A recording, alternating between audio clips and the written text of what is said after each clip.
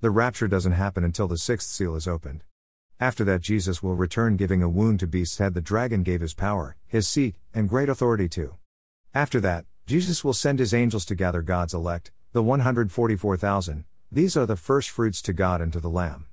They are considered first fruits, because they will be gathered first, before any others.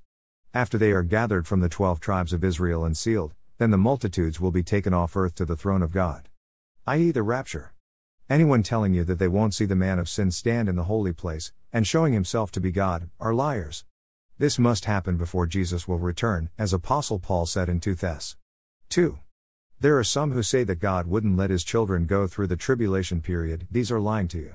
There is tribulation, and great tribulation. The great tribulation period begins the moment the man of sin stands in the holy place showing himself to be God. The time period leading to the great tribulation period will have plenty of tribulation. 2 billion people will die before the sixth seal is open. The falling away happens, then the dragon is cast to the earth by Michael and his angels. They are on earth before the man of sin is revealed. These are the stars that are cast to the earth at the opening of the sixth seal. So, people understand there are liars among you. You should be aware now of who they are. Anyone that tells you Christians are the ones keeping the day of the Lord from returning are all liars and deceivers. I would like to give you knowledge on what some call the restrainer. Some believe that the Holy Spirit is the one that restrains the day of the Lord. The Holy Spirit must be removed from earth before the man of sin shows himself to be God. The Holy Spirit resides in people, so people will have to be removed before Jesus can come back. This is totally false teaching.